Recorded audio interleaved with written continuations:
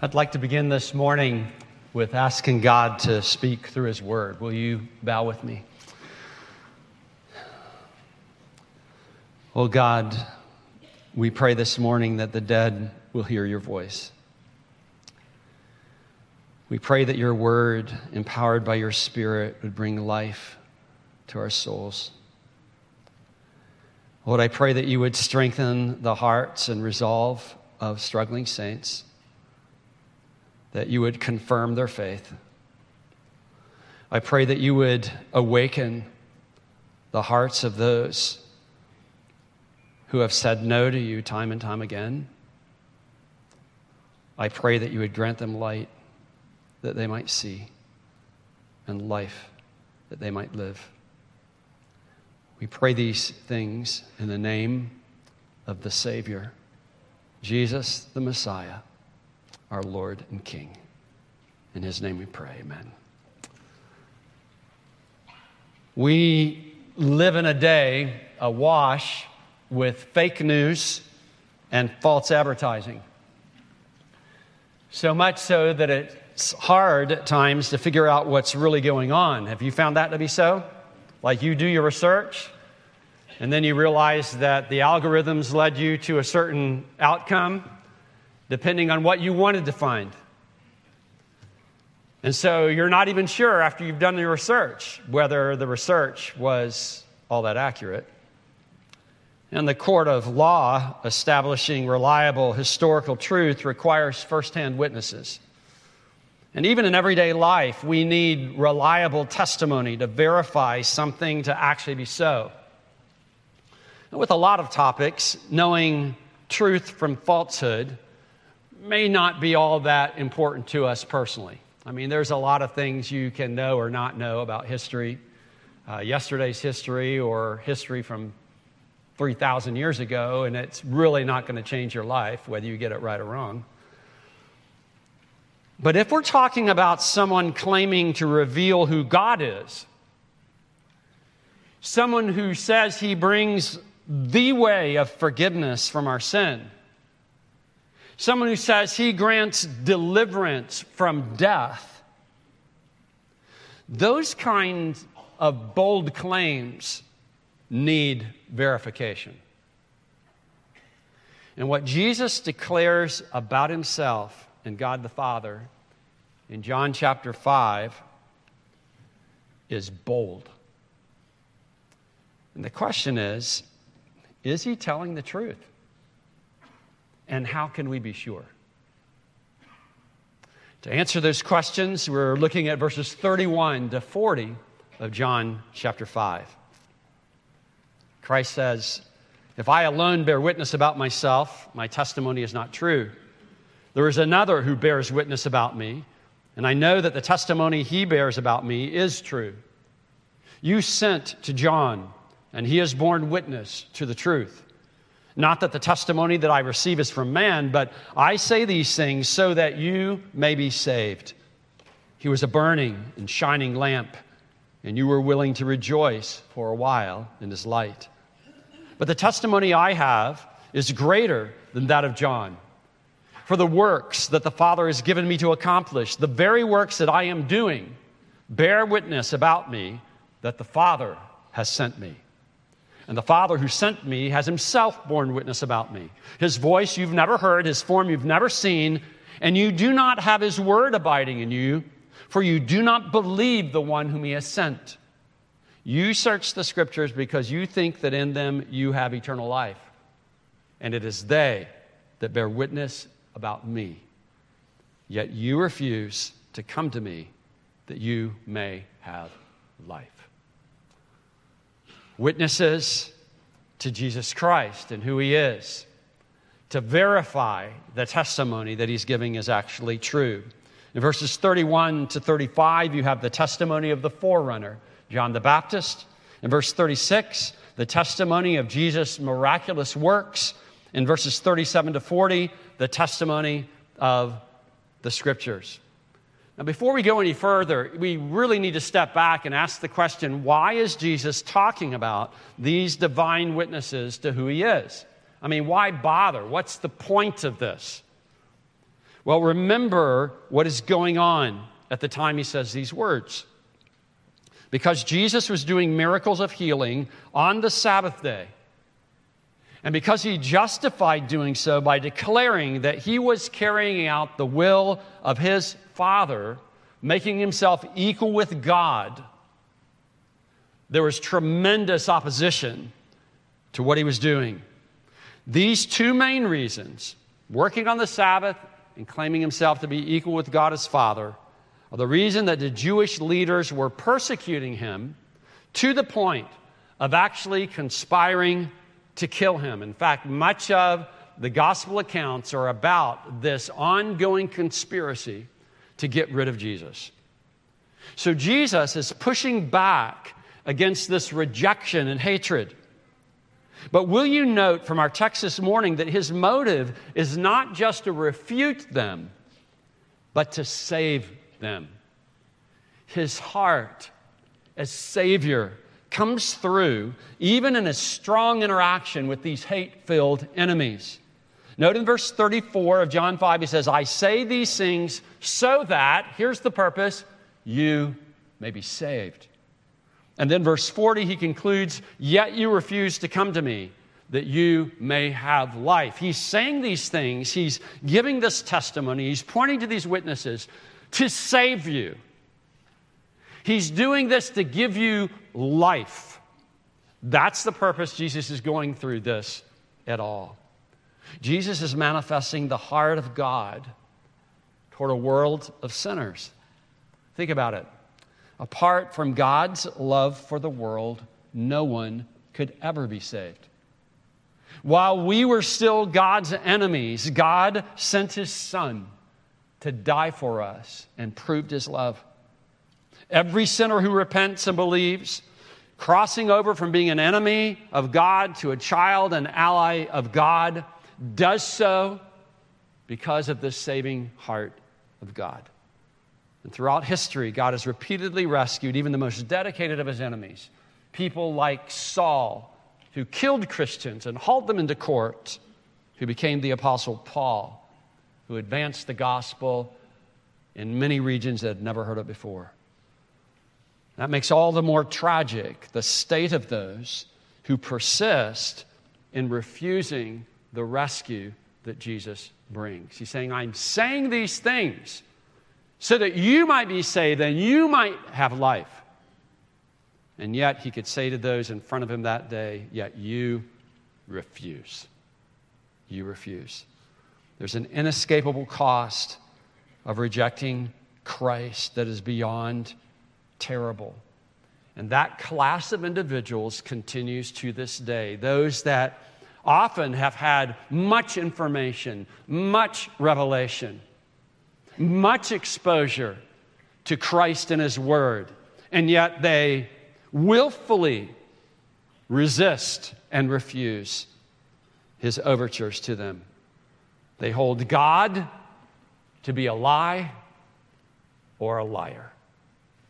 Now, those folks have been around throughout the centuries.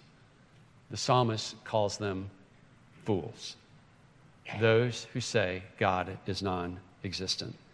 And yet Jesus reaches out to them. And he reaches out not just to them, not just to the atheists. He reaches out to men who believe God does exist, but refuse to believe that Jesus is the one that God sent. So what is this testimony that Jesus mounts here in our text this morning? First, the testimony of the forerunner, verses 31 to 35. If I alone bear witness about myself, my testimony is not true. There's another who bears witness about me, and I know that the testimony that he bears about me is true. You sent to John, and he has borne witness to the truth. Not that the testimony I receive is from man, but I say these things so that you may be saved.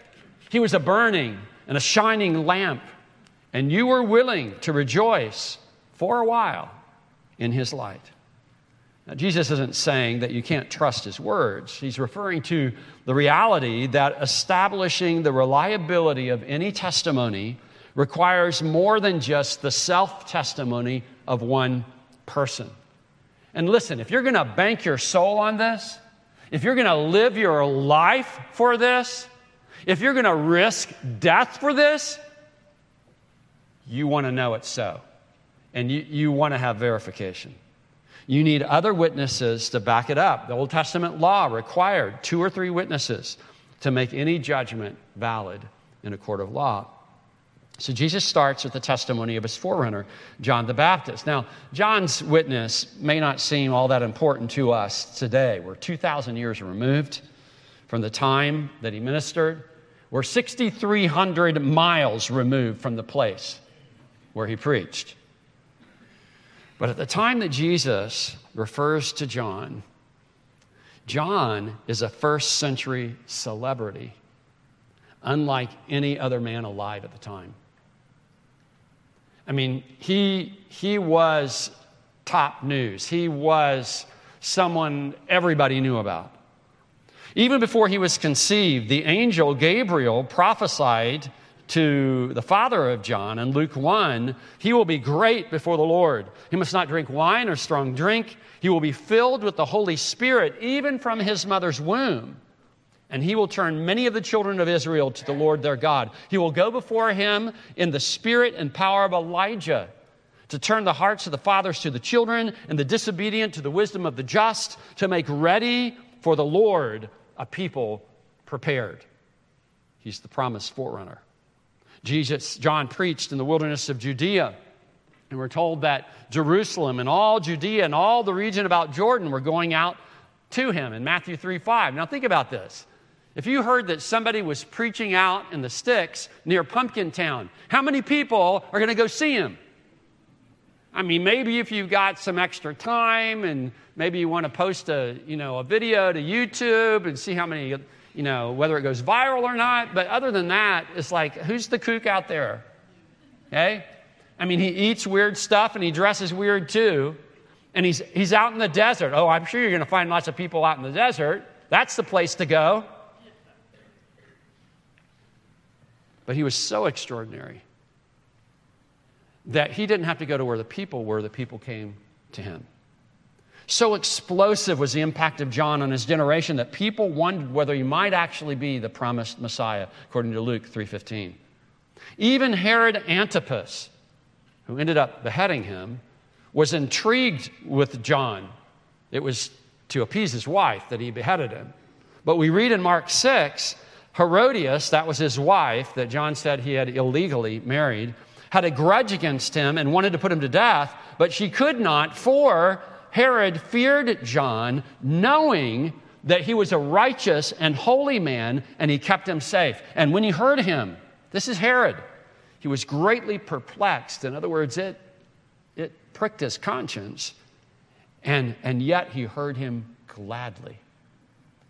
This was a powerful man, empowered with the Spirit of God. So much so that the leaders of the Jews could not ignore the impact on the region. They actually sent a delegation from Jerusalem to John to discern who he was. We read about it in John 1. This is the testimony of John. When the Jews sent priests and Levites from Jerusalem to ask him, "Who are you?" If he hadn't had the impact, it would be, who cares?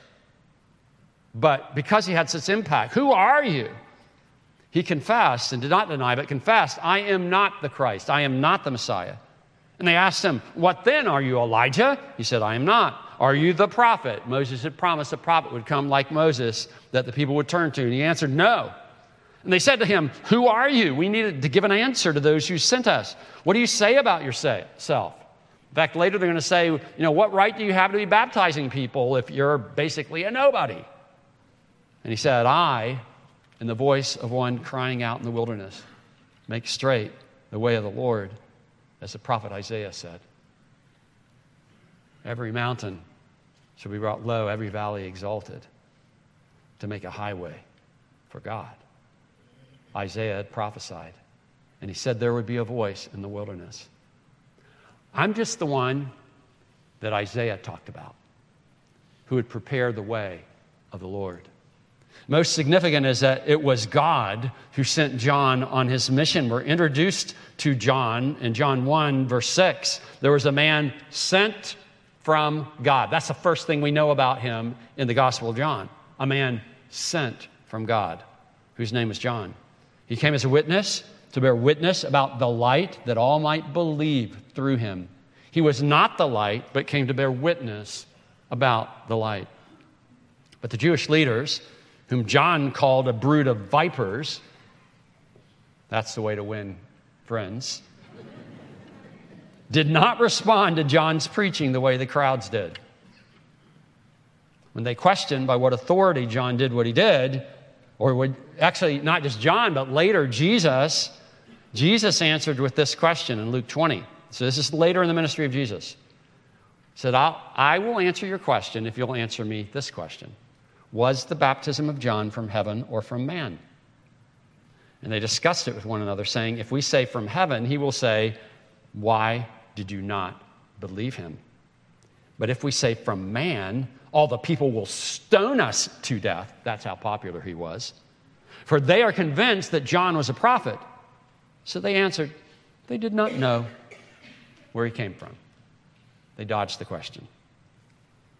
So what did John testify about Jesus?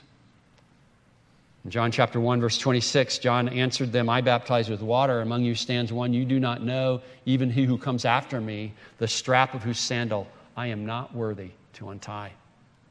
In verse 29, he says, the next day he saw Jesus coming toward him and said, behold, the Lamb of God who takes away the sin of the world. This is he of whom I said, after me comes a man who ranks before me because he was before me.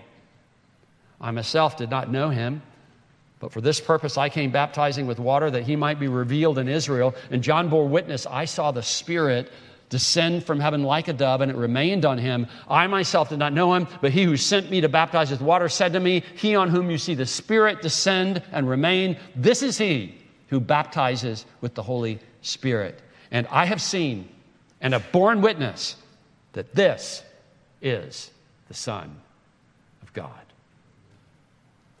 Jesus would later say of John in Luke 7, I tell you, among none is greater than John. So John's witness is no small matter. He was the forerunner of the promised Messiah, ministering with the spirit and power of Elijah, filled with the Spirit from his mother's womb, the last and greatest of a long line of prophets testifying to the coming Messiah. And since Jesus ascended, there have been many others commissioned by God to proclaim who Jesus is and what Jesus has done. The testimony of the prophets fills the earth. There's not a day that goes by but that people hear their testimony, the testimony of John and the prophets that preceded him, and come to the conviction that Jesus is the promised Savior of the world, repenting of their sin and trusting in him to save him. Those who refuse Jesus do so in opposition to a vast throng of Spirit-empowered witnesses to who Jesus is and what Jesus has done. These witnesses are not engaging in mere philosophy or moralism or politics or entertainment. They're not just trying to build churches and empires. They're not trying to feather their own nests. They are witnesses reporting verified historical events following in the train of John the Baptist and the prophets before him. This is significant witness to who Jesus is. And you disregard it at great peril. In fact, when you disregard it, you need to give your reasons why you would be so dismissive of so much testimony. Now, some questions for us to ask, because God's not silent. God's the God who reveals. What does God, having sent messengers like John to the world, reveal about God's character? And think about that a little bit, because it's very popular today to dodge the question like the leaders of Christ's day. We don't know whether it came from heaven or not. Say, well, you don't know whether God exists or not. Maybe he does, maybe he doesn't. There's just not enough evidence. Well, to say that means that all you've done is dumped the evidence and then say, oh, there's no evidence. You've gotten rid of the testimony. There's no evidence. Well, that's convenient.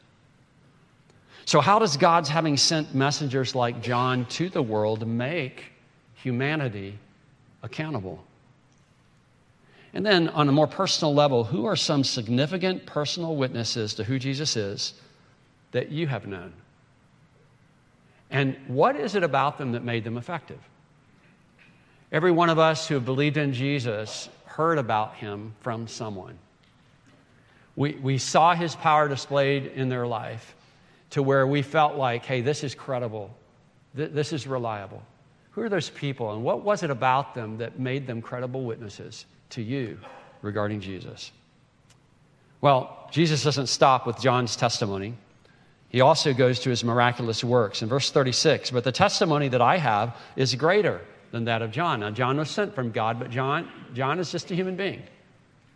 For the works that the Father has given me to accomplish, the very works that I am doing, bear witness about me that the Father has sent me. He uses a word when he says to accomplish.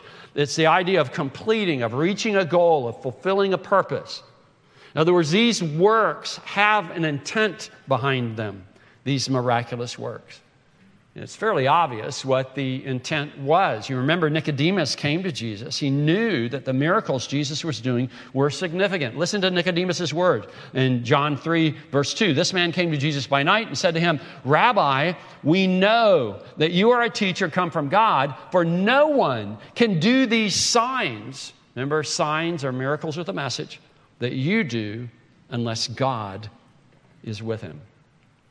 His miracles are so extraordinary that people were convinced that Jesus had to be the Messiah. In John 7, verse 31, yet many of the people believed in him. They said, when the Christ appears, will he do more signs? Remember, the Christ is the Messiah. Will he do more signs than this man has done?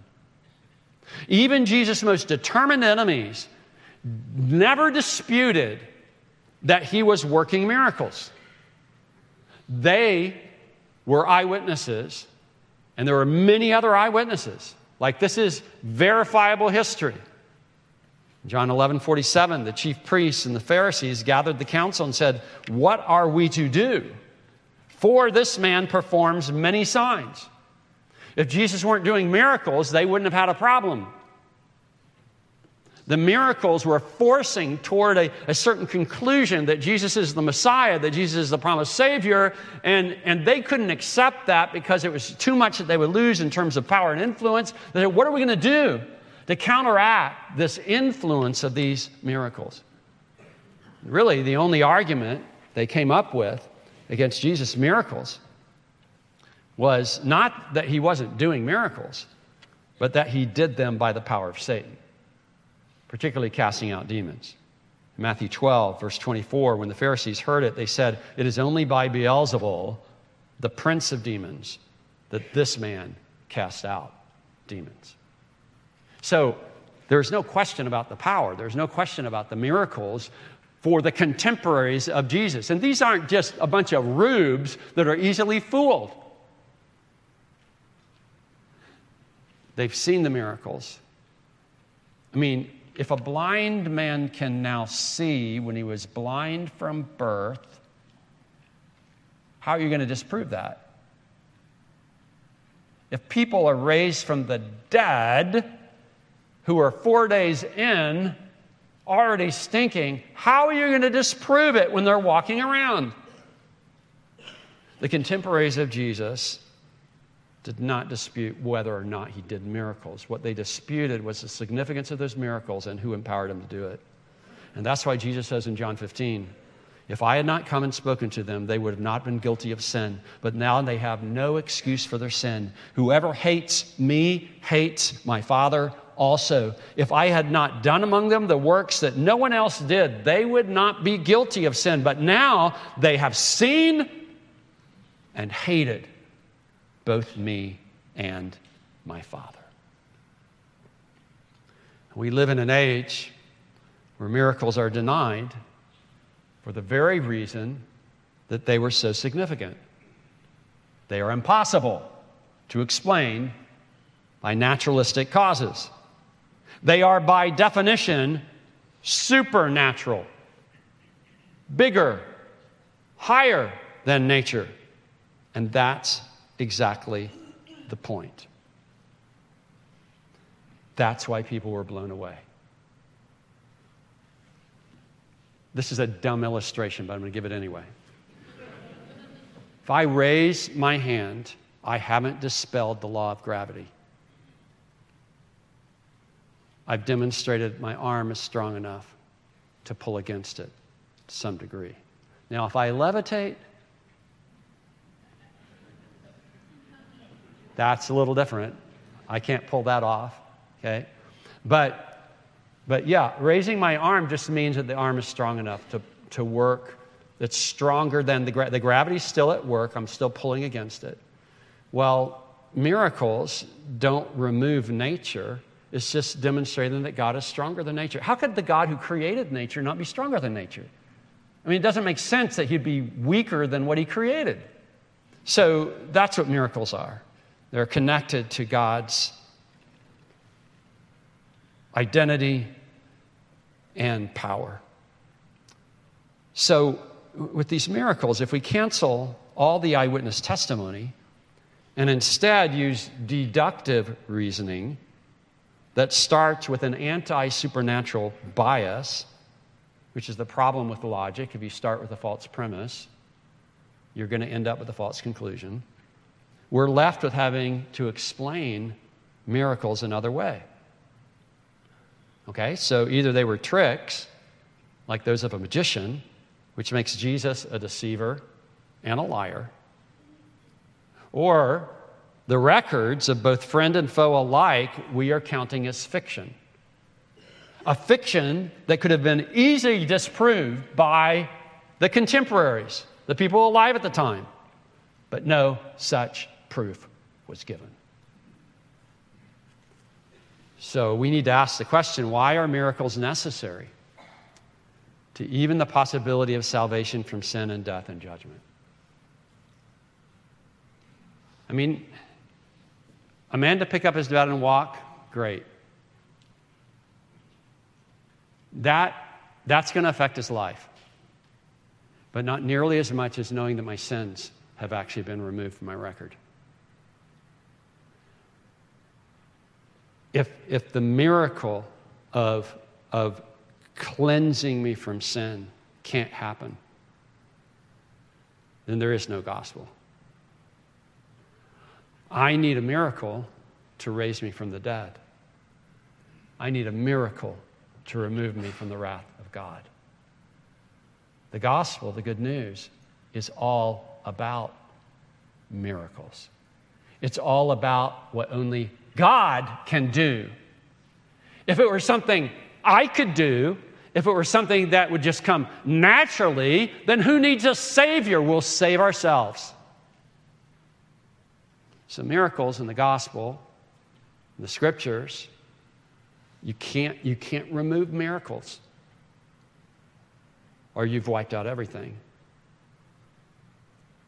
And just because you remove miracles doesn't make what you believe so. I mean, you can believe a lie, it doesn't make it so. Now, if Jesus did know miracles, what happens to his claims and those of the eyewitnesses? Let's just say, okay, Jesus didn't do any miracles. I don't believe in miracles. Jesus didn't do any miracles. Okay. Then tell me about this man who talked about doing miracles and used it as a major proof. Don't be talking to me about how good he was. He would be the worst liar maybe that ever walked the planet. Like a colossal fraud. And maybe even worse, those who knew he did no miracles but said he did and went around preaching all over the world. And maybe even worse, fools, because they're willing to die for it. See, it doesn't make sense that the miracles weren't real. Or you end up having to explain other things that are nearly impossible to explain. If we build what we believe about history, and this is just a general question, on other than eyewitness testimony, how reliable is what we believe? Now, we live in an age that's not real cool with history. We like to rewrite history. It doesn't change what history actually was. Okay? If you believe, I mean, think about all the history teachers that be out of work if you can just make it up. The point is we need eyewitness testimony to establish verifiable history. And our faith is historical faith with reliable witnesses. And here we have the very works, the miracles of Jesus, testifying to people that the Father had sent him.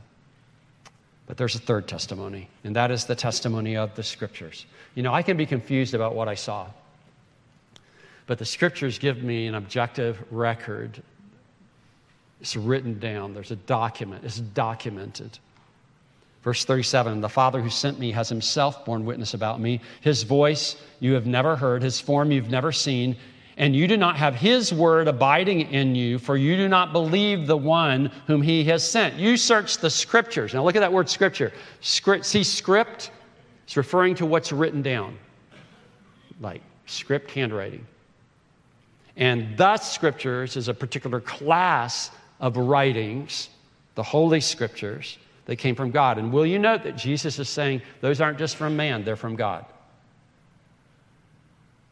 God is bearing witness through those Scriptures. Search the Scriptures. You search the Scriptures, because these guys are big Bible scholars, because you think that in them you have eternal life. And it is they that bear witness about me, yet you refuse to come to me that you may have life. So the epic story of the Bible, written over the course of 1,500 years by over 40 different authors on multiple continents, is the good news that God is calling out a people for his name. The hero of that story is the promised one on whom the whole rescue plan depends, Jesus, the Messiah. That's the point of the Bible. If you think about how the Bible progresses, you see this theme. You have the entrance of sin and death into the world, the promise of the woman's seed that would crush the serpent's head, Genesis 3:15. In Genesis 22, the promise that in the offspring of Abraham, all the nations of the earth would be blessed. In Numbers 24, the promise of a star rising out of Jacob, a ruler out of Judah. In Deuteronomy 18, the promise of a prophet like Moses to whom the people would listen. In 2 Samuel 7, David's descendant that would rule on the throne forever. In 1 Kings 9, he would be an heir to Solomon's throne, but not of the seed of Jeconiah, Jeremiah 22. Yahweh's son would rule in Zion, and all the nations would subject themselves to it, Psalm 2. In Psalm 16, the Holy One's burial, no corruption of his body in the grave, a resurrection. In Psalm 110, the Lord would say to the David's Lord, sit here till I make all your enemies your footstool. In Isaiah 7:14, the promise that he would be born of a virgin. In Isaiah 9:6, that the child would be born and be wonderful, counselor, the mighty God, the everlasting Father, the Prince of Peace, and that on his shoulder the government would rest. In Isaiah 11:10, a rod of the stem of Jesse would be one to whom all the Gentiles would seek. In Isaiah 35, he would cause the lame to walk, the deaf to hear, the blind to see. Isaiah, by the way, is written 700 years before Christ walked the earth. In Isaiah 53, the righteous servant of Yahweh, wounded for our transgressions and bruised for our iniquities, on whom the Lord would lay the iniquity of us all, unjustly accused, killed for the transgression of God's people, laid in a rich man's grave, would justify many, for he would bear their iniquities and make intercession for the transgressors. In Daniel 7, he's the Son of Man coming in judgment and ruling an everlasting kingdom. In Daniel 9, after 69 sevens of years from the time of the command to rebuild Jerusalem, Messiah the Prince will be cut off, but not for himself. In Micah 5:2, a ruler out of Judah to be born in Bethlehem, whose goings forth have been from everlasting. In Malachi 3, he would suddenly come to his temple and cleanse it. And in Luke 24, after his resurrection, Christ would teach his disciples these things, drawing from Moses, the Psalms, and the prophets. So whenever we teach or preach from the Bible, we have to remember the overarching story of this library of ancient documents. It is easy to get lost in the weeds and to miss the point. And the fact is that the Pharisees, even though they believed the Bible was inerrant, even though they believed in miracles, they approached God's Word as a library of rules to which to add their own traditions as a means of winning favor with God. That empowered them and made them proud and made them lost. They missed that the Bible is about a person, the Savior of the world, whom they must trust to save them from their inescapable sin and death. Their tribe continues to this day among the advocates of ceremony, of separatism, of religious rules, much of which are added to the Bible and exalted above the Bible. It's worldly religion. It's man-made. Worldliness preaches a different gospel, that life and happiness are found in some system other than trusting Jesus alone. Worldliness can wear the guise of philosophy, of personal freedom and worth, of atheism or paganism. It even dresses itself up as Christianity sometimes. But the common falsehood is that we can somehow save ourselves. That's the lying, fraudulent religion of the world. So when you read and study the Bible, how does Jesus the Messiah, as being the hero of the story, affect what you read and how you read it? I mean, are you approaching the Bible just as a code of ethics? I mean, it does give a code of ethics. Are you approaching the Bible just as a story? It does give history. Are you approaching the Bible just as beautiful literature? It is beautiful literature. Are you approaching the Bible just as stuff you have to study to pass doctrines class? Or to be ready to preach a sermon? Or are you approaching the Word of God as revealing the Son of God to you? What happens if you do not read the Bible passages in light of Christ-centered gospel? Same thing that happened to these guys that hated Jesus. You'll find a substitute. And what are some common examples of Christ-less interpretations of the Bible? When Christ points to his witnesses, he points to the testimony of the forerunner, the testimony of his miraculous works, and the testimony of scriptures. And the testimony to who Jesus is continues to this day. Jesus predicted that beginning with his disciples, his apostles and those that followed him would spread witness to who he is worldwide. In Acts 1:8, but you will receive power when the Holy Spirit has come upon you, and you will be my witnesses in Jerusalem and in all Judea and Samaria and to the end of the earth. At the time Jesus gave those words, where we sit today was the end of the earth. And the testimony reached our shores and reached our ears and changed our hearts. But that testimony needs to continue. So when are you testifying to who Jesus is? What day of the week? What kinds of situations? And who knows you to be a reliable witness to Jesus? We are called to be witnesses to Jesus as well, if we know him. May that witness continue. Let's pray. Oh God, thank you that you've not left us in the dark. Lord, there's some distance we can go on our own. You've made us in your image. You've made us with intellect. You've given us various capacities. But Lord, we find ourselves out of our depth when we try to get our head around ultimate reality, when we try to reach connection with you, when we try to purge ourselves of our sin, when we try to escape the claws of death. So God, we look to Jesus, and we rejoice to do so, not as those that believe in fairy tales, but as those who hold to verified history, as those who count your witness to be true, and Jesus to be the promised Savior of the world.